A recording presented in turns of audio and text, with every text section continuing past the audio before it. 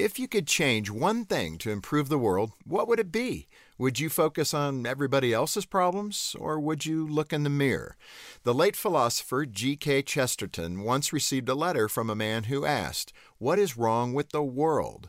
The man expected to receive a brilliantly articulated reply. Instead, Chesterton wrote back and said, "Dear sir, what is wrong with the world? I am." Chesterton understood that even if everything else in the world was perfect, he wasn't. He was inflicted with a selfish nature that distracted him from what was good and right. And so are we. Deep down, we all want to make our own rules. Self-centeredness works when we're the only one in the room. It becomes a nightmare when we're married, have children, or want to get along with people in our neighborhood. Selfishness not only robs us of a better life, but everyone around us as well. Fortunately, while it's true that you and I are what's wrong with the world, we're also what's right.